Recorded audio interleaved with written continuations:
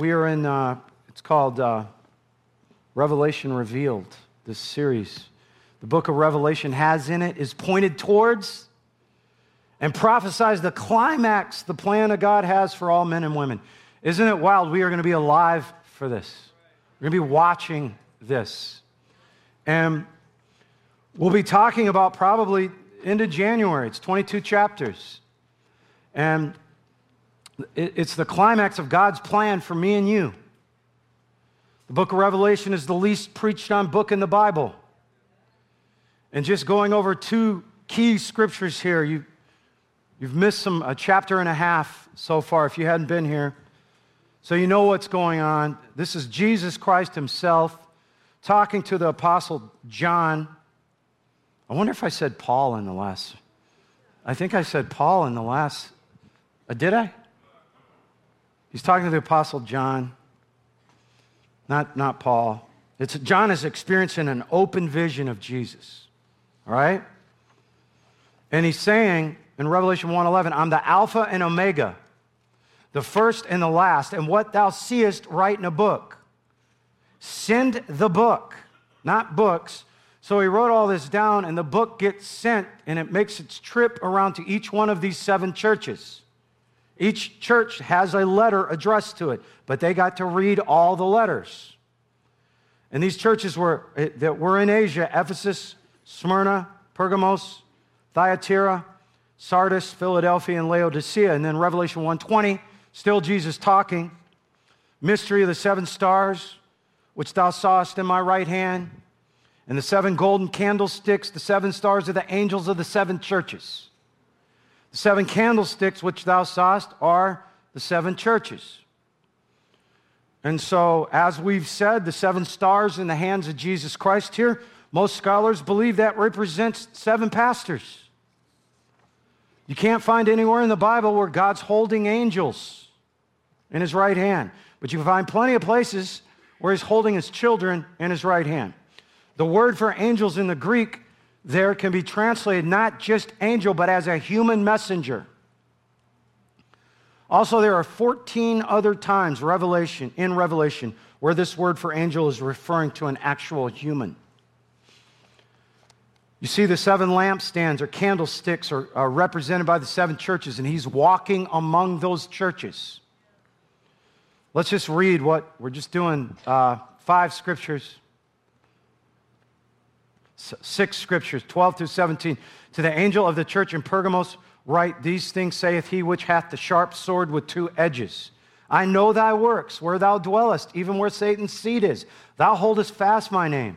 You have not denied my faith, even in those days where Antipas was my faithful martyr, who was slain among you. That means he was slain in front of them, where Satan dwells.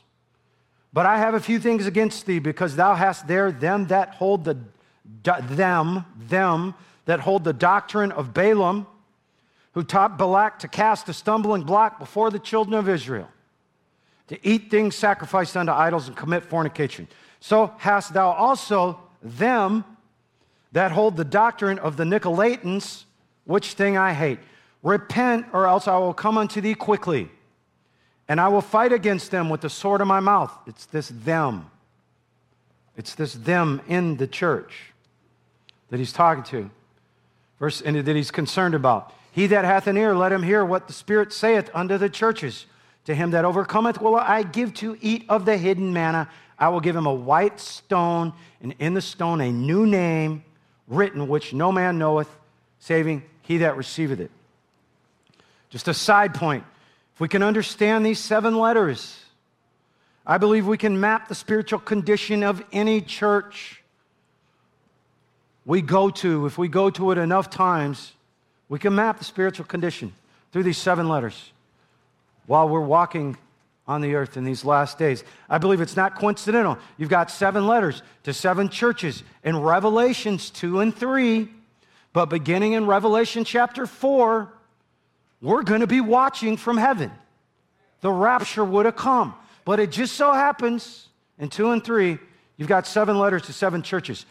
These are for us. We need to heed their warnings, pitfalls mentioned in these letters. Listen to the commendations as if he were writing these letters to us, if he were walking among us, observing us.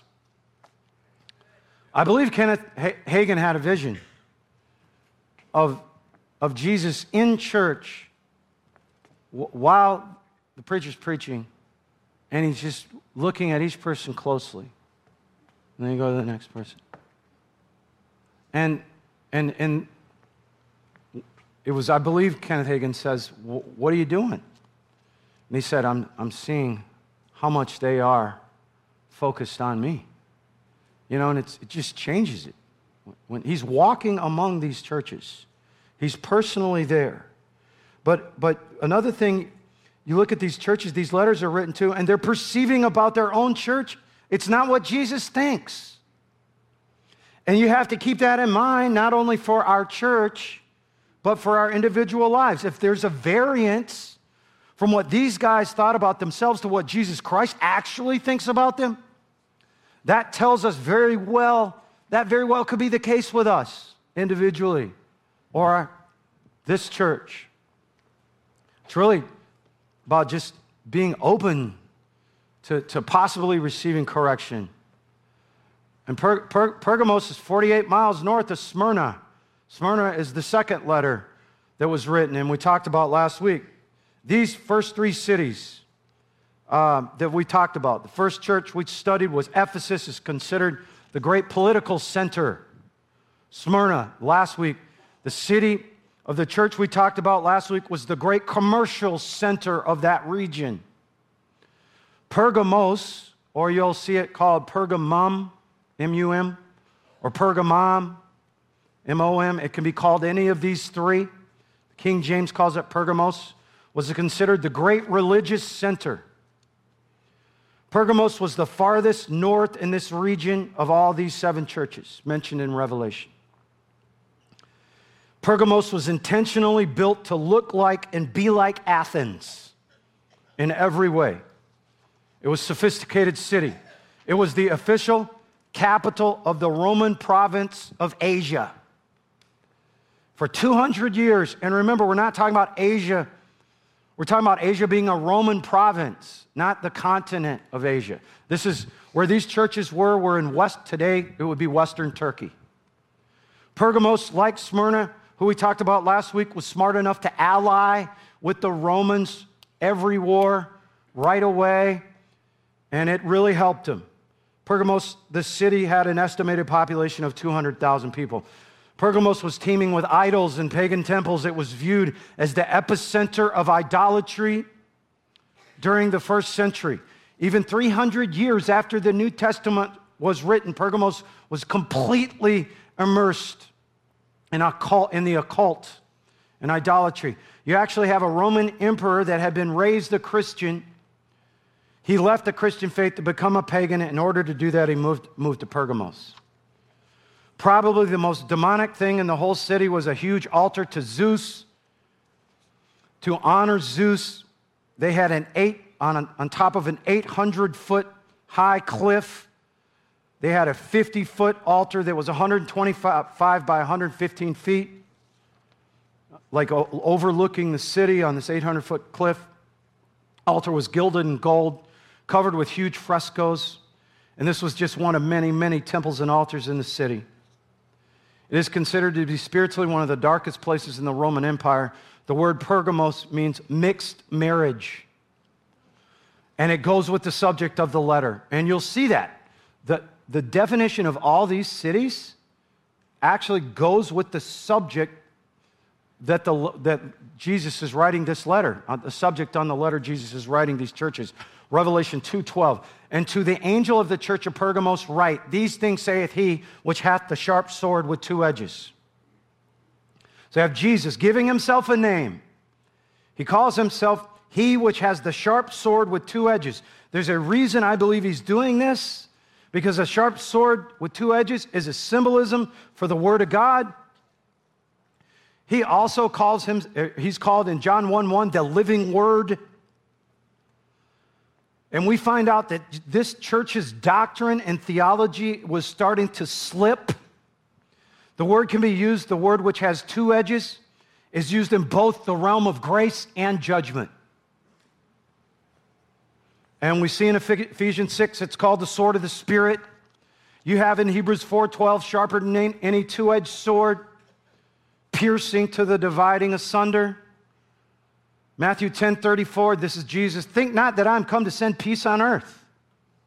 I came not to send peace, but a sword. Luke 12:51, suppose you that I come to give peace on earth? I tell you no, but rather division. And this is what he's talking about. This Pergamos thing today. This church is courting the friendship with the world. We'll see this church condoning all kinds of things that should not be, and you could say he's telling them there will be quick judgment. But he doesn't just use the word judgment, but as we can see, he says, I will come unto you quickly, and I will fight against them with the sword of my mouth. You guys know God never intended for the church, the real body of Christ, whether if it was back then in times of these letters or now, never intended for the church to be operating in fear, hiding, not even trying to contest the spiritual darkness in the world. He wants the church to be in a position of strength and influence. And you can see that in Revelation 2:12. The Greek word he uses for church is ecclesia. Before we go farther into this, the city of Pergamos was the home base for something called the proconsul of Rome. This guy was the top guy in all these cities of the province of Asia. You could call him the Roman president of the area. He answered only to the emperor. He actually sat on a throne. This guy had a sword, a real-life sword. When he dropped the sword, it meant execution. Depending on how he operated the sword from his throne, life could be given or death could be given. He really ruled everything that went on in these other cities that we're talking about. He ruled from Pergamos. And because Christians would not partake in the worship of the emperor, this proconsul was always there to judge them, always there to execute them. These Christians were in constant danger because of this Roman proconsul. A little bit more background, these Christians in Pergamos were struggling because the emperor Domitian was in power. Domitian absolutely hated the Christian church. He just wanted to destroy it with everything he had. Remember, it was dark, and the church had to go underground. Can you imagine, like, having to hide?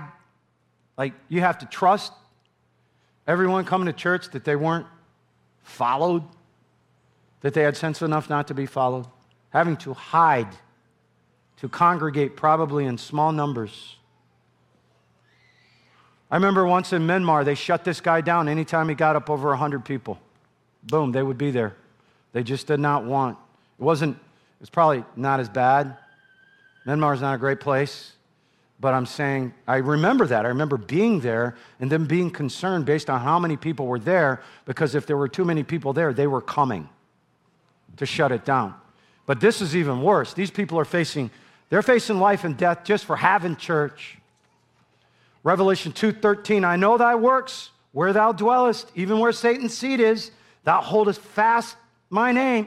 You have not denied my faith, which they had the chance to do, even in those days wherein Antipas was my faithful martyr, who was slain among you.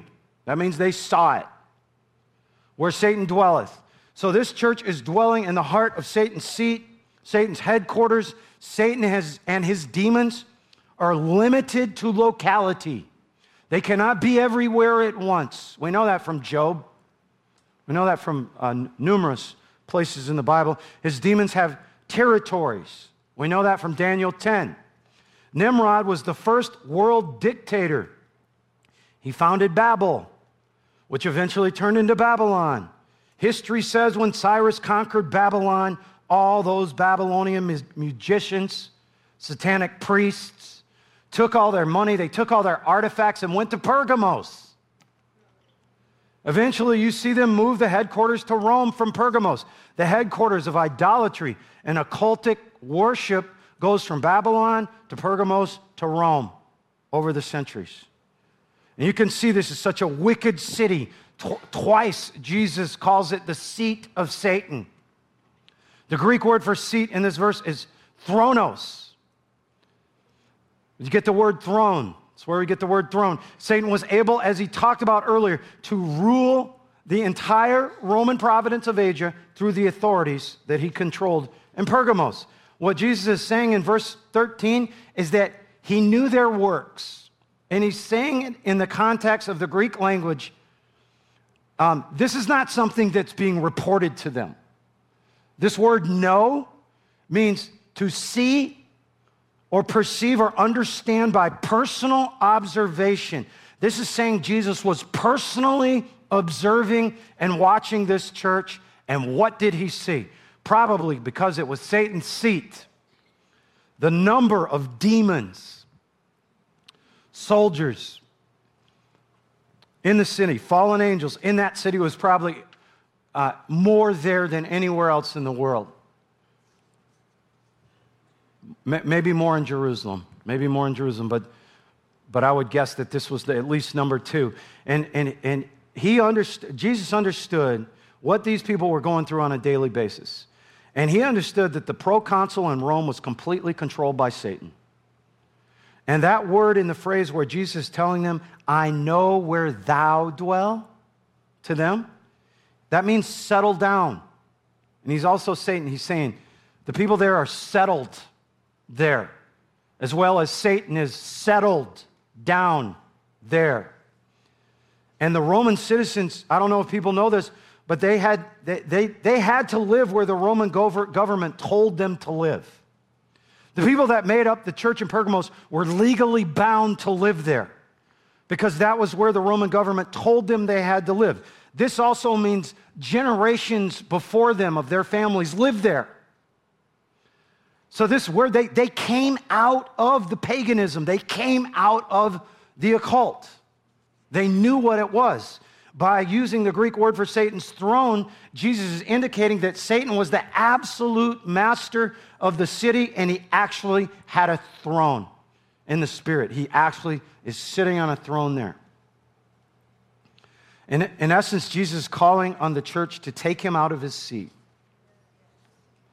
It's no different than what we're supposed to do today. He's calling us to, if not to unseat Satan, make him move, at least oppose him, at least distract him from our families, our cities, our region, and even the country we live in. And he is complimenting them when he says Satan has settled down, is sitting on his throne. You are holding fast and have not denied my faith. And what that's saying, according to Greek scholar Rick Renner, was that means in the Greek is when you had the opportunity to break your vow and walk away, you did not do it. This martyr by the name of Antipas was exercising his authority. There's writings on him. On a daily basis, he was walking around that city, healing people. How did they get converts? If they were such outcasts, how could they? They had to have the power of God. They had to be operating in the power of God. Because they were such outcasts, there was such danger, how are you going to convert somebody? You get them healed. And he was going daily. He was casting demons out of people. He was successful. And someone reported him. And he wound up in front of the proconsul in a trial. And the Roman governor told him, if you have to repent of casting out demons publicly, you have to publicly denounce Christianity and show proof that you've converted to the pagan religion.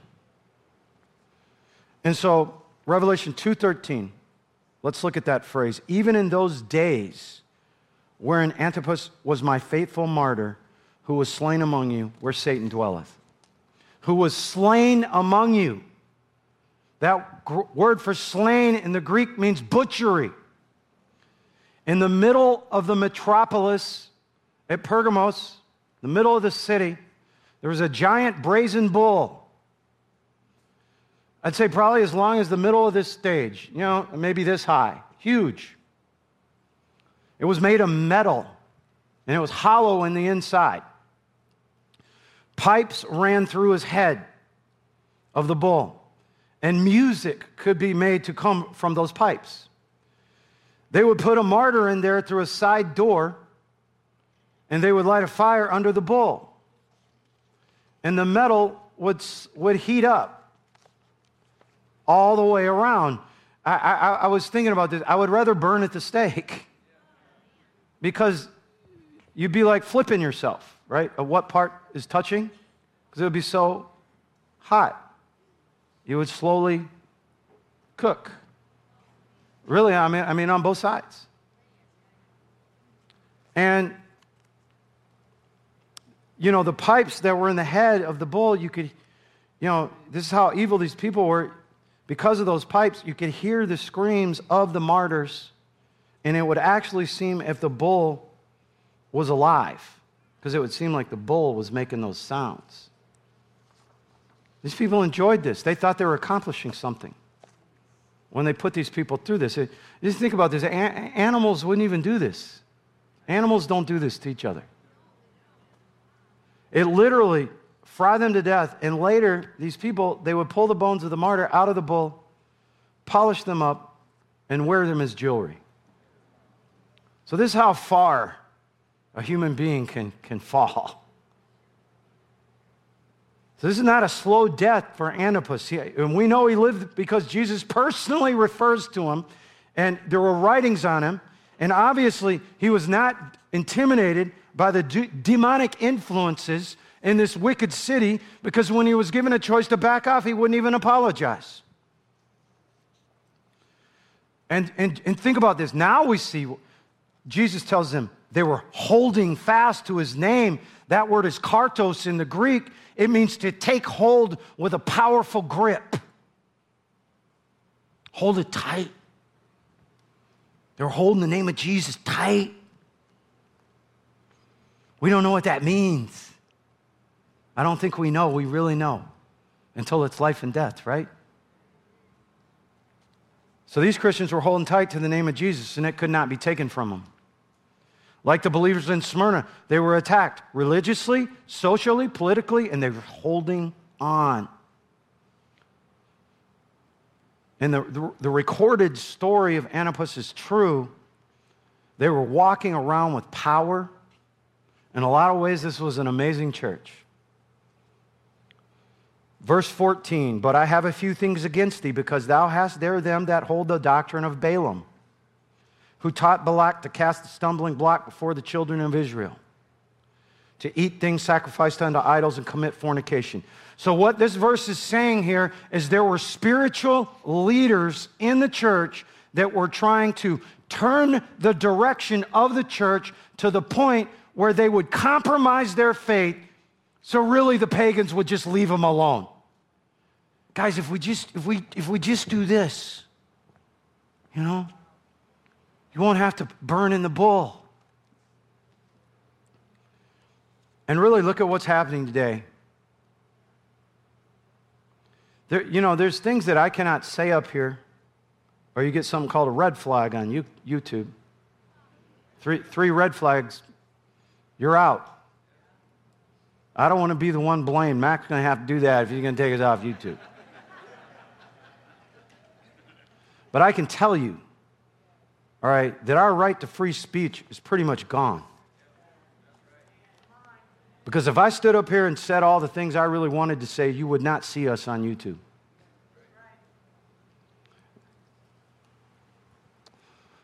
There's some people leaving the last service, and I ask if I offend you this service that you please come back for Mac on August 7th, okay? It's not my intention. This is what was going on in Pergamos, more or less. I'm sure their speech was altered. I mean, this church at Pergamos had stood up to horrible, evil persecution. Jesus is trying to tell them there's something being formed on the inside of the church that is more dangerous to the future of your church and to your effectiveness here where you dwell in the seat of Satan.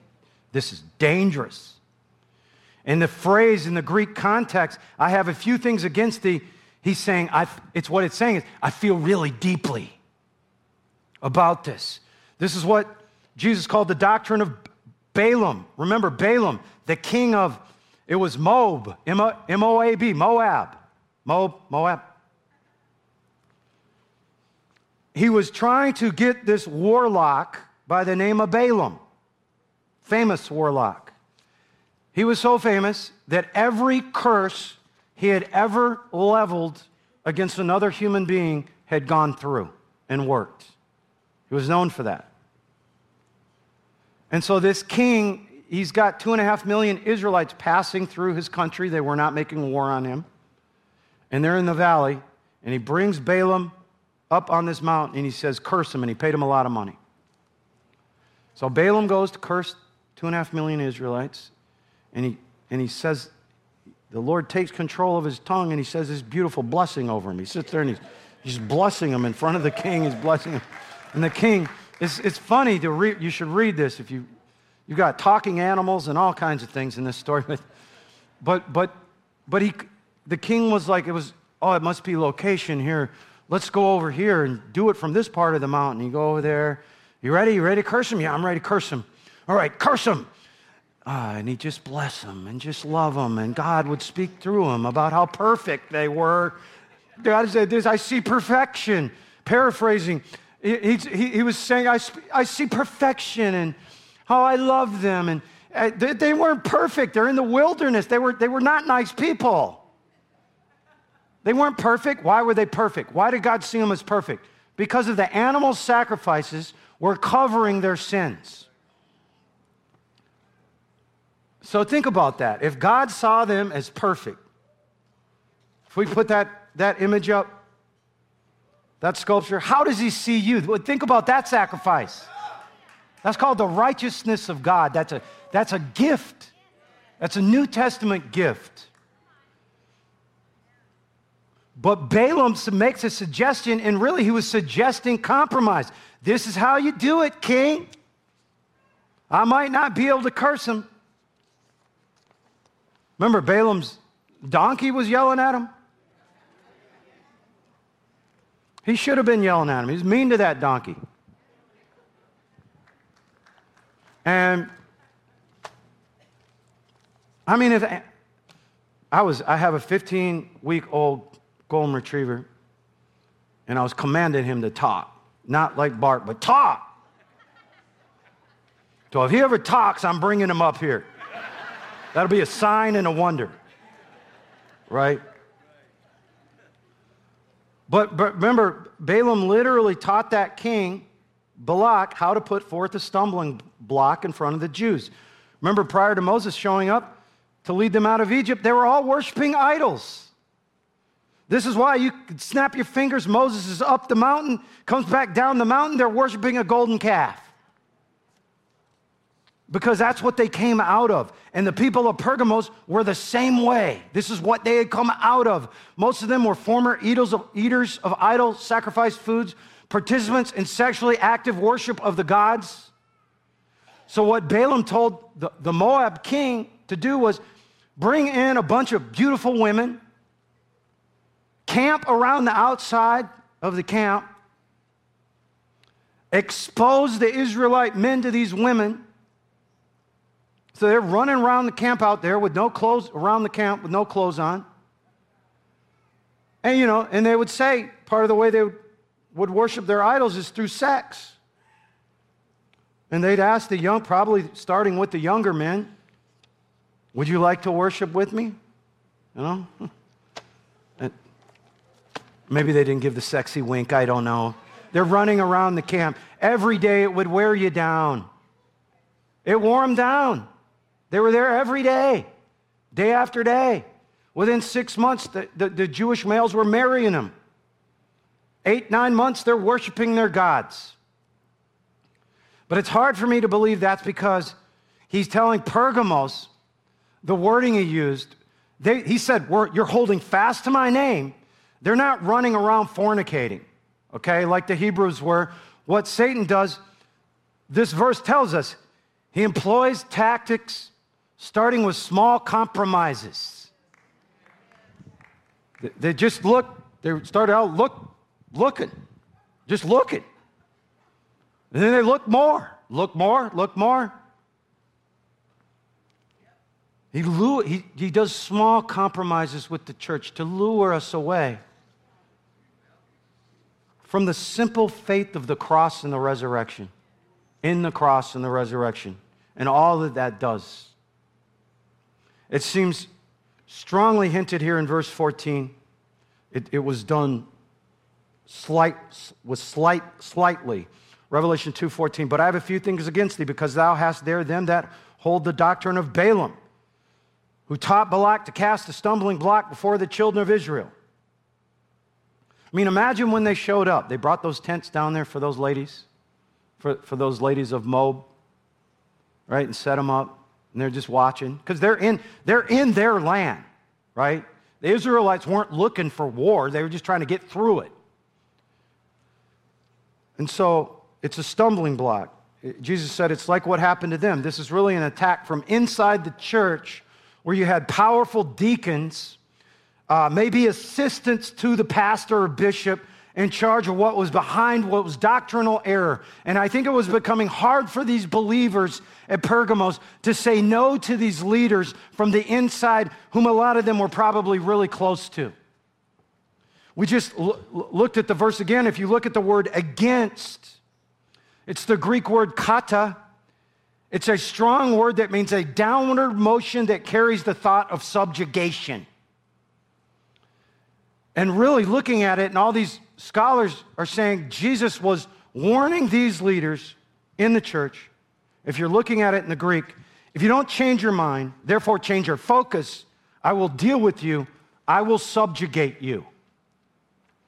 This is referring to, remember verse 12, these things saith he that hath the sharp sword with two edges.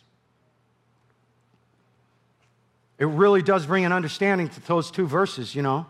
Think not that I come to send peace on earth. I came not to send peace, but a sword.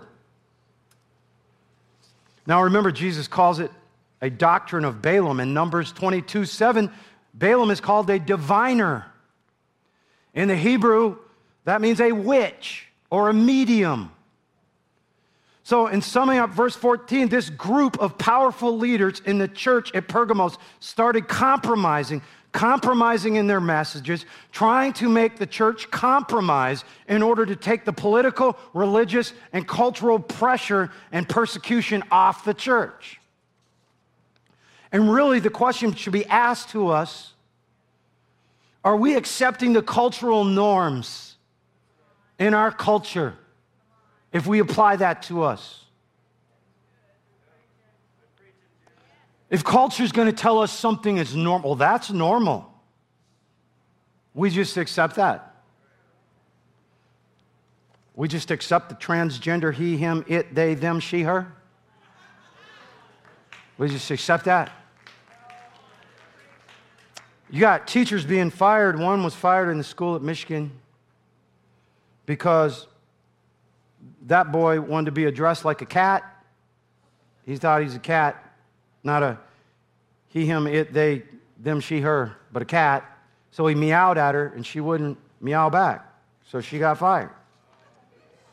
And I have a friend, and this is not rumor, this is the truth, or I wouldn't be telling it. A friend in Anoka, he's a teacher in Anoka, teaching for years. You have litter boxes going into public school bathrooms because kids want to be called cat, therefore they go to the bathroom like cats. They're called the furries. They wear little tails and ears. And you know, here, listen now, I someday I'll give my whole testimony, and you'll quickly see that I don't deserve to pass judgment on anyone, and I wouldn't personally. Okay, this is not. I know there's people in here that have had abortions. And I'll tell you what, could you put the sculpture up? He died for that. You can't be condemned for that in God's eyes. Matter of fact, God has a scripture in the new covenant that says, our sins and iniquities, he doesn't remember. Or our sins and iniquities he has mercy on. Our lawless deeds of unrighteousness he doesn't remember no more, anymore. There's a lot of things of mine he doesn't remember, right? So you've been cleansed of that.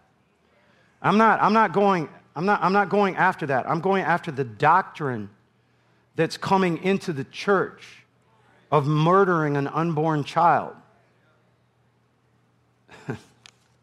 Yeah, sin is sin. Fear is sin. Worry is sin. Unforgiveness is sin. Anything not done out of faith is sin. I'm not judging anyone, but that doesn't mean you have to compromise what you believe. Regardless, we're not talking about the past. We're talking about moving forward. We're not talking about what people have done in the past. If you're looking at the laws carefully, they're desensitizing us to pedophilia. They want to take out the name pedophilia and call them adults attracted to minors. People just aren't paying attention. This is very true. It's legislation trying to be pushed through in different parts of the country. Our very own National Health Secretary wants to see a child of 8 years old be able to decide if they should be a boy or a girl. And from there, they will give them something called a puberty blocker. And it does not allow you to go through puberty as your birth gender. And as they're saying if that parent stands in the way, they can be prosecuted. And the church is just watching all this. So they push this stuff through so silently, quietly. Imagine your 8-year-old not being able to say, no, you're not doing that. Oh, you're going to go to jail for that. I know I've made a lot of mistakes in my life.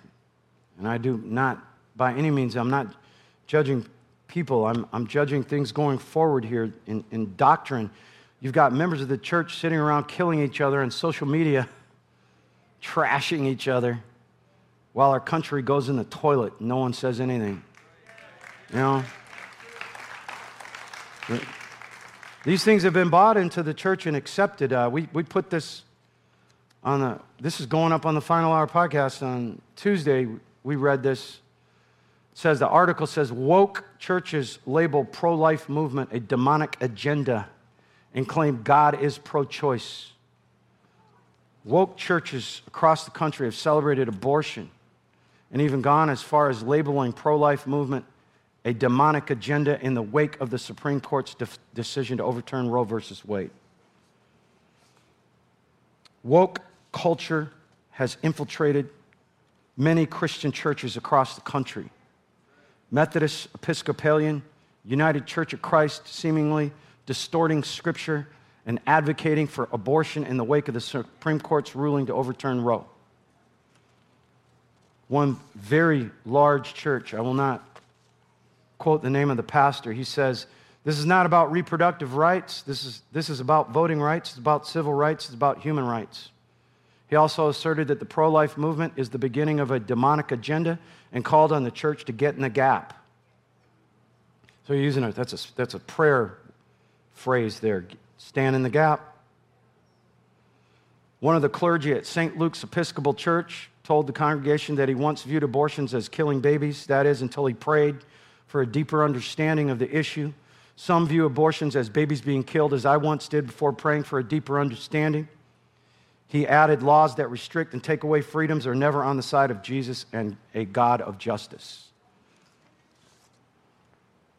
So, it's not about, in my book, I don't even understand what that means when he's saying this is about voting rights and about human rights. It's about killing babies that can't make the decisions for themselves. That's all it's about. You know? And so, and there's all kinds of things like this going on. All kinds. And this is Pergamos in the American church. You can't say it's not. When they're quoting Scripture at like flipping it. Like, we got this in prayer. I got a revelation. It's okay. That's what they're saying. And that word, stumbling block, Jesus uses is scandalon in the Greek. It's a trap that catches an animal. He's like, you're stepping into a trap like an animal, Pergamos. If you study these Moabite women, they were literally parading themselves in front of the men. with absolutely no clothes on, just to make them look. It just started with them looking. Revelation 2:15. So hast thou also them that hold the doctrine of Nicolaitans, which thing I hate? Remember, the church at Ephesus, Jesus was commending because they hated the deeds of the Nicolaitans. And Jesus in turn said he hated the deeds of the Nicolaitans. Well, now we have the doctrine of the Nicolaitans being held. It's being taught by numerous leaders in the church because he said they're holding it. Nicolaitanism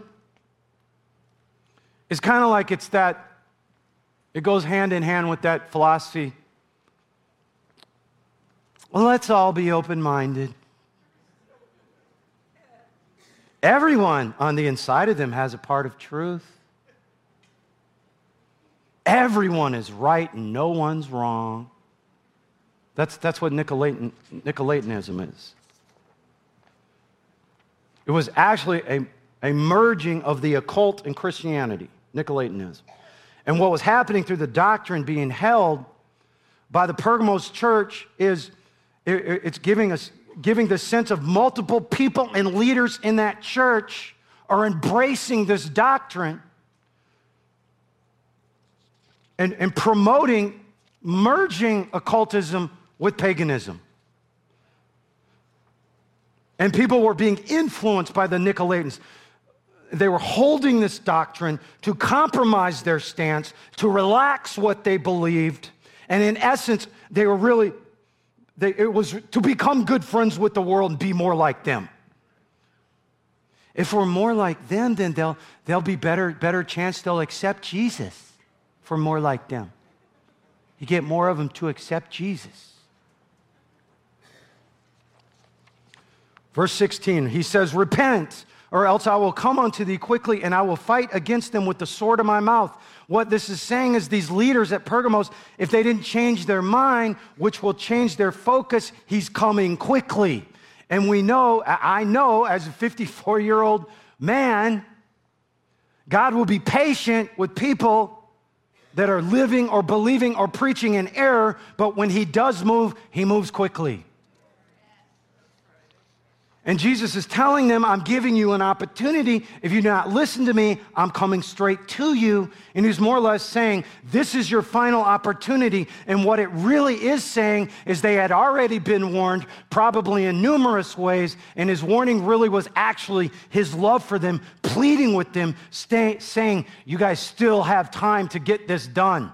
You can turn this around. And this last phrase, it's a sobering phrase. I will fight against them with the sword of my mouth. That word is polemos, to fight. It means to make war against. He's saying to the leaders at Pergamos, if you stay in the false doctrines, compromising, merging with the world, it's going to be war. And what he's saying here in verse 16, the word sword in the Greek, it's not a Roman sword. It's not the word for that. It's a sword from the Greek city of Thrace, a Thracian sword. They were great warriors, the Thracians. This sword, it was on the end of a long pole, a blade about this long, and it curved a little. And it had two edges, and what it was used for was to chop through thick armor. But it has a really long reach. And he's saying, I'm going to give you guys a chance here, but I'm coming with a spiritual sword, and I'm taking back the church. I'm going to cut it out. I'm going to cut that doctrine out because this church is mine. That's what he's saying. In verse 17, he that hath an ear, let him hear what the Spirit says unto the churches. To him that overcometh will I give to eat of hidden manna. And I will give him a white stone, and in the stone a new name written, which no man knoweth, saveth he that receiveth it. As we can see, he that hath an ear, let him hear what the Spirit is saying unto the churches.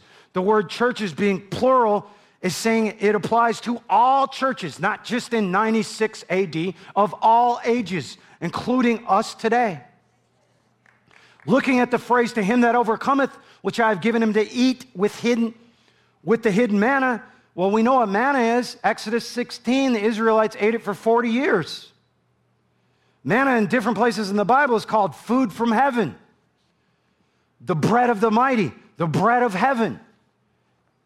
In my opinion, and there are two commentators that I read on this, that the hidden manna is referring to Jesus Christ himself, who describes himself as the true bread of life. Christ, we have everything: redemption, sanctification, grace, which is unmerited favor, strength and empowerment, the gift of righteousness. What's that? The ability to stand before God, no matter what you've done, without a sense of guilt or inferiority. All these things, Jesus is the hidden manna, and by the Holy Spirit himself, through faith, Christ gives himself to us who are one with him. Can we look at 2:17 again as we close? And I will give him a white stone, and in the stone a new name written, which no man knoweth, saving he that receiveth it. So this is one of the few things in the entire book of Revelation that most scholars do not know for sure what this means. But I've told you guys that before, and come back with more information later. All right? But I couldn't, no, everyone that I read said, no, this is all conjecture, what I'm about to give you.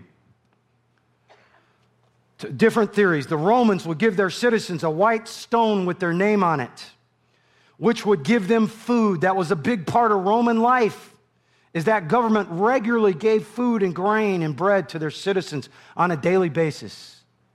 And woe be unto the emperors that didn't. The mob would take them out, the Roman mob, if they didn't.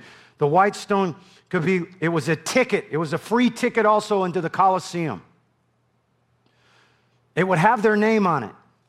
Another opinion that I read from an Assemblies of God scholar is there was a custom for voting for the guilt or innocence of someone who was involved in a court case. It was the jury got a white stone or they got a black stone. If the jury member thought he was guilty, he would put the black stone in the container. If he judged the defendant innocent, he would put the white stone in the container. The black stone being a symbol of guilt and condemnation, the white stone being a symbol of the fact that they were being voted innocent and justified.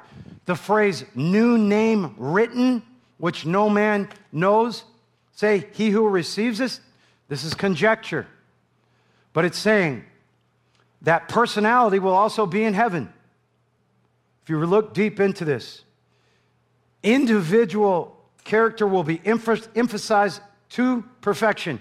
That's why it says, only he who receives the name shall know it. And perfection, a personality will be emphasized and developed to its highest glory. This is conjecture, but scholars believe that each saint will know his own name only. I think that'll be kind of dumb. Like, hey, you, right? Hey, come over here. I'm sure we're going to have names, right? But what this is saying is you've got a special name from Jesus. Just that you and him know. Okay? He gives you, we know that's for sure. They're saying this means in heaven with God shining forth through his humanity up there in complete fullness and beauty, that coming from Jesus Christ into all the members of his body at once, and it reaches full realization, and not in each individual saint, but in the harmony of everyone being together, each personality knowing his own name, knowing that it's special, is saying that each particular child of God will manifest their own special shade of God's image up there, is what I was able to find on that scripture. And so how you guys want to end this anyways? You want to, should we hand out some popcorn or some nachos? End it like a service has never been ended before? Can I pray over you guys before we're done? And remember, it's just, this helped me. It helped me with peace. Like, Michael, could watch this now. I'm going to hand Michael these glasses, all right? This is what I was trying to tell you. But I gave them to him, right? And he took them. He took them. So it's like the Lord is like, it's easy. It's just like you're taking it. It's like I'm handing it to you and you're taking it. It's like I'm handing it to you and taking it. Okay, sit down, Michael. No, but just take it. And then he's like, open your heart. Yes, I just got to open your heart. It's easy. Tell yourself, this is easy. This is supposed to be easy. We're talking about receiving from God. Just from here to here to here. Okay? I just pray, Lord, in the name of Jesus, you bless them. You make your face shine upon them. And I, in the name of Jesus, from our seat of authority in the heavenlies, out of our heavenly ministry today, we bind any spirit of deception coming into this church. Not just this church, but the churches of Minneapolis, St. Paul. We bind you, we rebuke you, we resist you, and we command you to be gone. And while we're at it, any spirit of rejection or an abandonment assigned to anyone in this room, you be gone so they can hear. In the name of Jesus Christ, I pray that you would grant unto Living Word Online, the spirit of wisdom and revelation in these complicated days, insight into mystery and secret in the deep and intimate knowledge of you. By having the eyes of their hearts, yes, your heart has eyes, flooded with light, so they can know and understand the hope to which they have been called, Lord. And how rich is your glorious inheritance. Help them understand that inheritance doesn't cost anything. It's something they receive. Help them understand. Paul prayed that they would understand their inheritance, know what it is.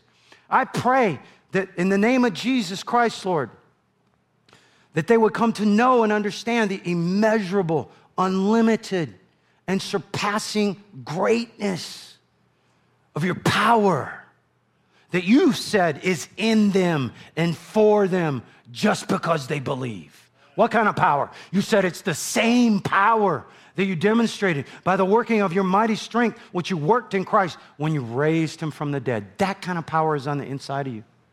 And Paul's praying, may you know it and understand it. I thank you, Lord, you have set all things under their feet. Help them know that.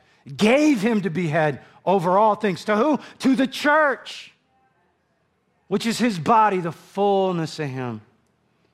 Help them know the fullness of you, Lord. That is such my desire. No, I would give anything for them to know the fullness. In the name of Jesus Christ. So be it, so was it, and so it is. In the authority of the name of Jesus Christ. Amen. Amen. Amen. I'm going to miss you guys. The 11, I mean, even again, when they're singing amen, at the end of the service, I'm like, are these people just going to float out of here? I mean, this service knows how to enter in. Like, you want it. You want it, and that is expressed. And just what you pull, just how you pull, it's just amazing. I just want to thank you so much. I love you guys. I promise you will be in my prayers. You are in my prayers every day. God bless you guys.